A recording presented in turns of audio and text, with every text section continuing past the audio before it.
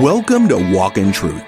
These are the Bible teachings of Pastor Michael Lance, equipping you to reach out with God's truth to all people and how to apply that truth to today's issues, trends, and culture. You can learn more about the program and our church when you visit walkintruth.com.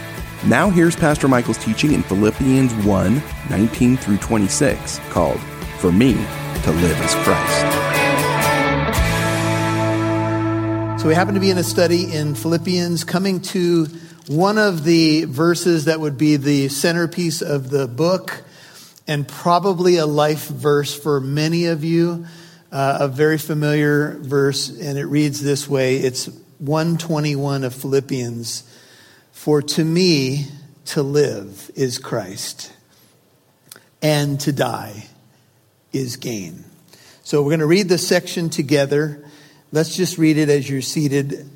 Paul writes, Philippians 1:19, I know that this will turn out for my deliverance through your prayers and the provision of the Spirit of Jesus Christ, according to my earnest expectation and hope that I will not be put to shame in anything, but with all boldness, Christ will even now, as always, be exalted in my body, whether by life or by death. For to me to live is Christ, and to die is gain. But if I am to live, 22, on in the flesh, this will mean fruitful labor for me. I do not know which to choose. I am hard pressed from both directions, having a desire to depart and be with Christ, for that is very much better. Yet to remain on in the flesh is more necessary for your sake. Convinced of this, I know that I will remain and continue with you all for your progress and joy in the faith, so that your proud confidence in me may abound in Christ Jesus through my coming to you again. Father, we are so grateful for this passage. It's one of the most amazing, powerful passages about the reality of life and death, and also the reality that the Christian can say to die is actually a gain. The world would say that's the most tragic thing that could ever happen. But for Paul, it was actually a gain. And yet he knew, Lord, and I think this is in keeping with the whole theme of the book, that for him to remain on in the flesh was necessary for more fruit to the glory of God. For the Philippian church and many other churches that Paul had planted and ministered to. And thank you for that, Lord. Thank you that our days are written in your book before one of them came to pass, and you have a plan, and that plan is to use us to bless other people, to not merely live for ourselves and look for our own personal interests, but for the interest of others, to let this mind be in us, which was also in Christ Jesus, who left the glories of heaven to take on the form of a bondservant, made in the likeness of man, laying down his life to die on that terrible cross. Lord, we're so grateful that Paul really lived that out. And we can too. We can have this great hope. And a person who can live for Christ and even have this view of death, well, there's no reason that they won't have full joy and they don't have to really be worried about much. So help us, Lord, with all of that. Teach us what you want us to know and to go deep into our hearts tonight.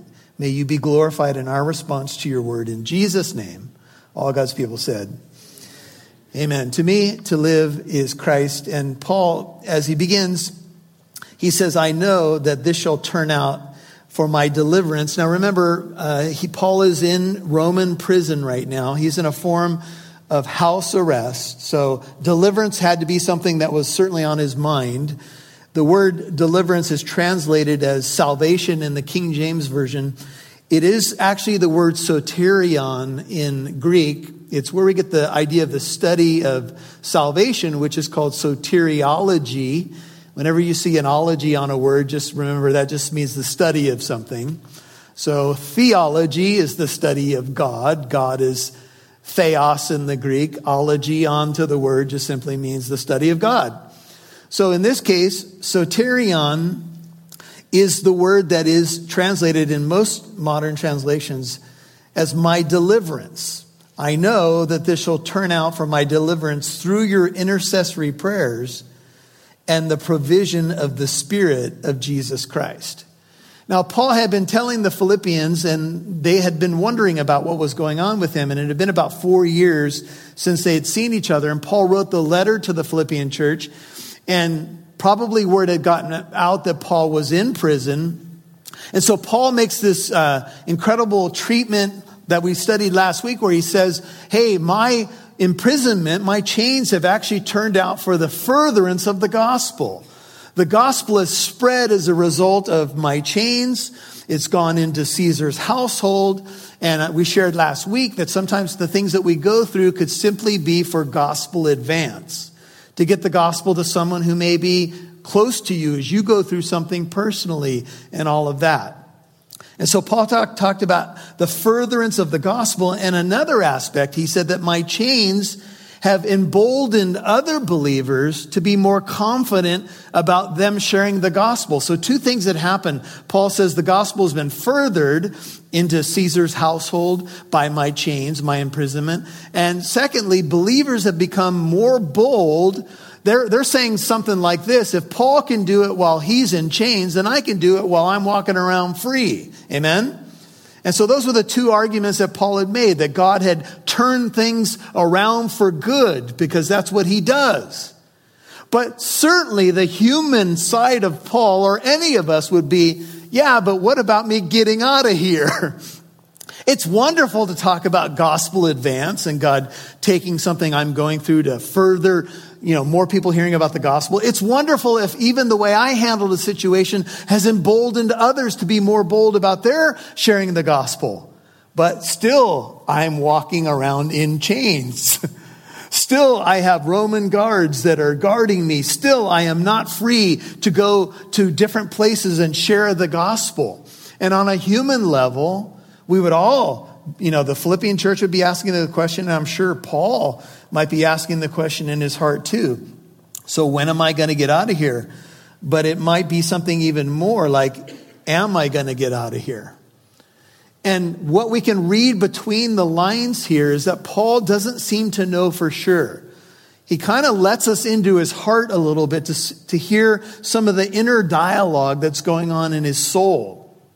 And he's confident that he's going to get out, but he's not God. God is ultimately sovereign.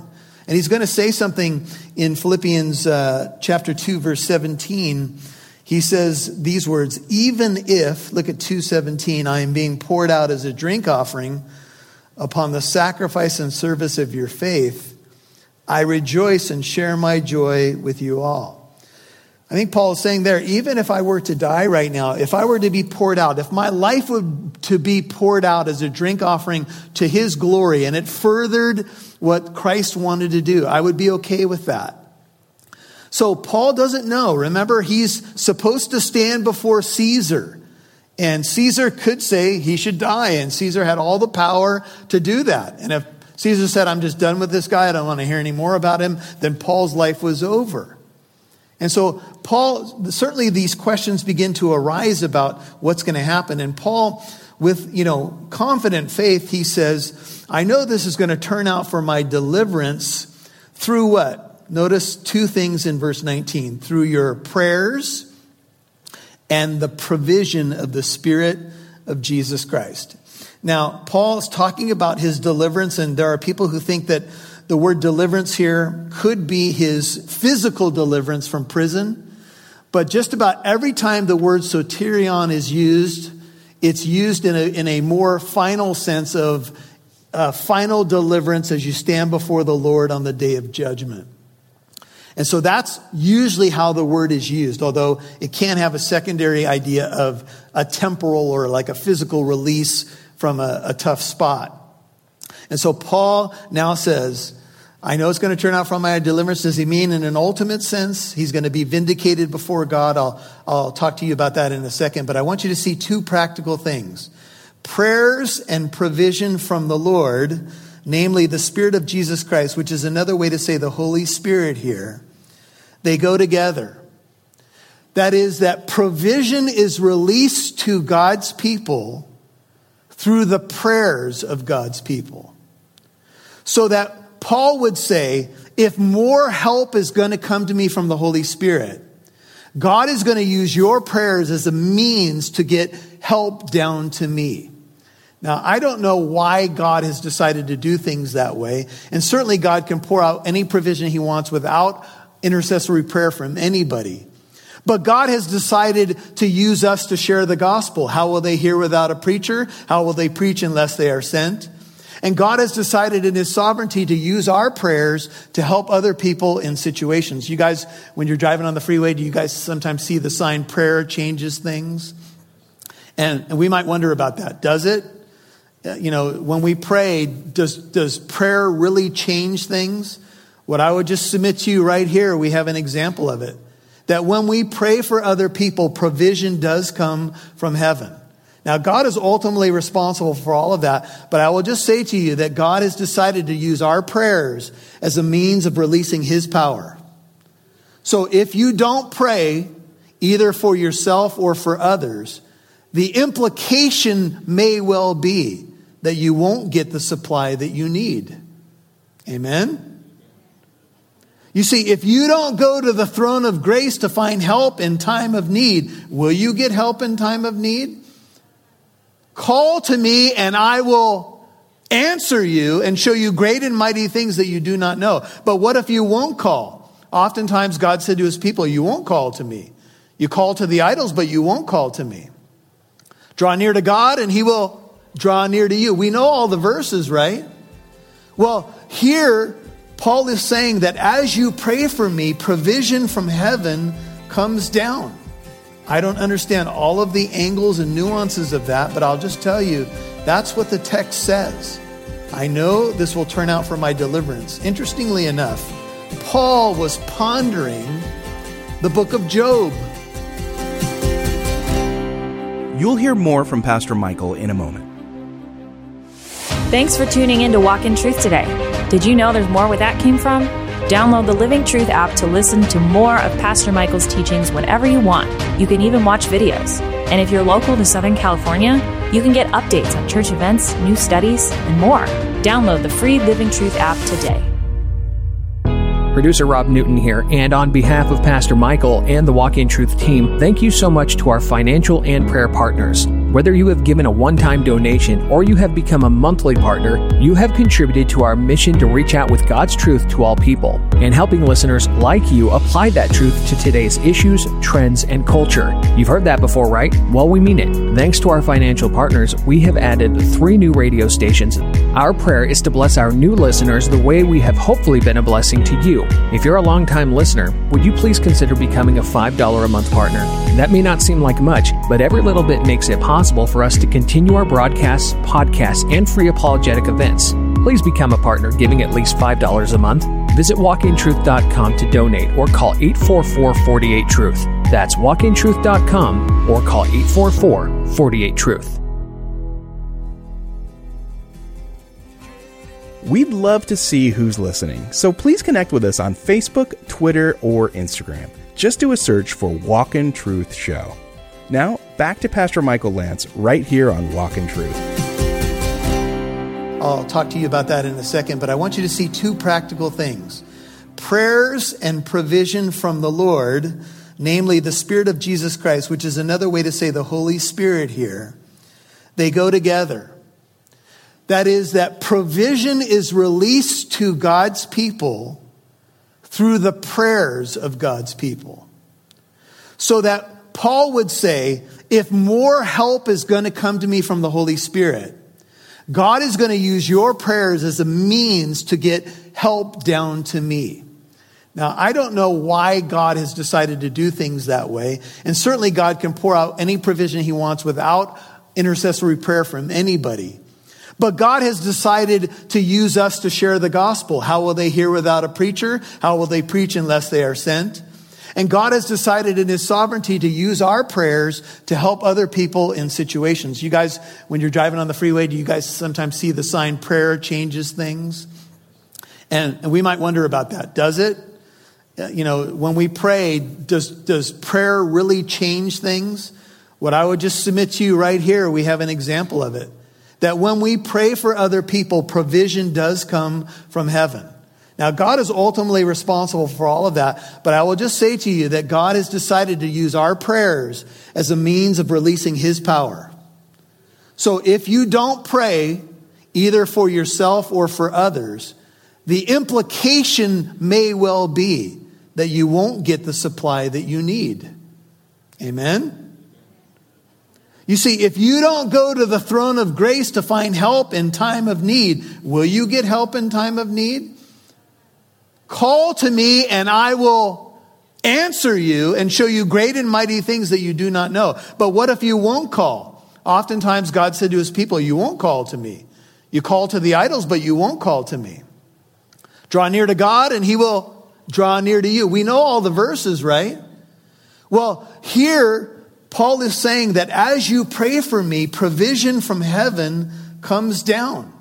I don't understand all of the angles and nuances of that, but I'll just tell you, that's what the text says. I know this will turn out for my deliverance. Interestingly enough, Paul was pondering the book of Job because Paul quotes from Job 13 and specifically verse 16. Let's turn over there. Job is right before the Psalms. Let me just show it to you. Now, y'all know that the book of Job is all about a guy going through terrible suffering, right? God is sovereign over the suffering. We know that as we read the story. Job has questions. He has doubts. He has complaints. He has it all. You read the book of Job. We all know the verse where Job makes the great declaration. Naked I came into the world, naked I'm going to leave it. Blessed be the name of the Lord. But that's not the whole story, brethren. He spends a lot of chapters complaining. And he has questions and he says, I want to make my defense before the king, which would be God. And in one of those incredible sections, he says these words. This is 13:15 of Job. Though he slay me, I will hope in him. Nevertheless, I will argue my ways before him.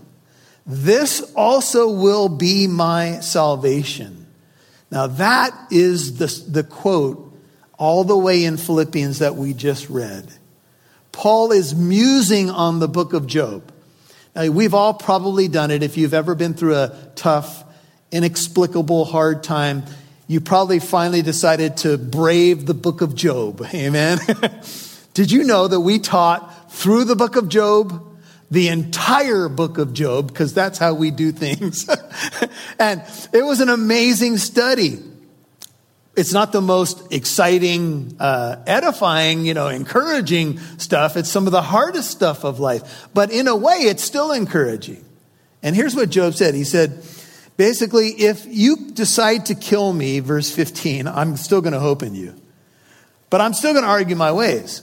This also will be my salvation, or Job might say my ultimate vindication, because remember his friends were accusing him of sin and he was saying I didn't do anything wrong, and they were saying you have to have done something wrong because that's why you're going through all this stuff.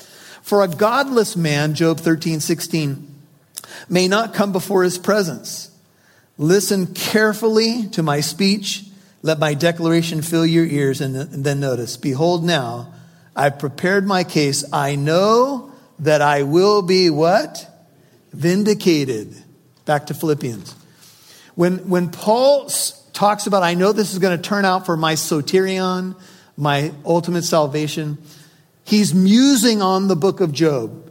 In other words, what informs Paul's point of view is precedent from the Bible. And that is a beautiful thing. And that's often what God will do. We'll be going through something personally and a passage will come to mind, or we'll be in a Bible study, or maybe you'll be doing some devotional reading and all of a sudden something will leap off the page and God will basically say to you, now that is something I want you to apply to your situation. I want you to stand upon that promise. I want you to understand that I am going to give you ultimate vindication. And even though you don't get it right now, I am your God, and I will bring you safely home into my heavenly kingdom. We think about the people of Ukraine right now, right? It's on everybody's mind. And we come to find out that the church has been very strong in that area. And there's many believers on the ground there. And I was watching the news the other night, and a couple of the Fox News people were killed. I don't know if you guys heard this. Some of those on the ground reporters that are constantly making those reports, and you wonder, man, they're in harm's way, right? In some of those cities that are being targeted, well, 2 of them were killed and another one was injured from Fox News. And you're like, this is real life. And these things are not always easy to understand. Paul being in prison is not an easy thing to understand. Even though Paul says the gospel is getting out to the guards and permeating into Caesar's household, and other Christians are becoming more bold to share their faith. Yeah, but you're still rattling chains. You still have to say to the guard, I need to go to the bathroom. I mean, it's not convenient stuff. But here's what's going on. And Paul says, essentially, I know I'm going to be vindicated, whether by life or by death. And so this is the idea. The idea of their prayers and supply is interesting because the English word, the word for supply in Greek gives us the English word chorus, like it is in a musical chorus. So Paul believed that God would vindicate him through a supply of help through the Spirit of Jesus Christ, probably called the Spirit of Christ here because Christ sent the Spirit, and the Spirit came as a result of Christ's work, you could say. So here's the idea. A chorus of help, here's the actual language now, is going to come from heaven as a result of the intercessory prayers of God's people. Moitier puts it this way: the 2 thoughts of intercession and supply are bound so closely together by Paul that we could translate the Greek, your prayers and the consequent supply that come from them.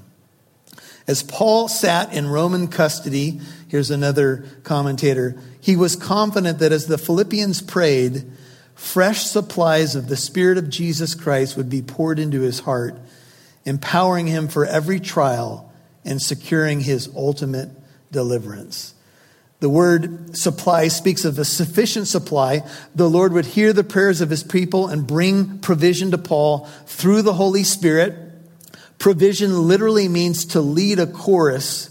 Whenever a Greek city was going to put on a special festival, somebody had to pay for the singers and dancers. The donation called for had to be a lavish one. And so the word came to mean to provide generously or lavishly. This is from my notes. Sometimes life's chains can cause us to experience a chorus of support that comes from Christ in the midst of our crisis. Amen. Let me kind of put this to the music side of things, since it's a musical word. So sometimes this is what happens.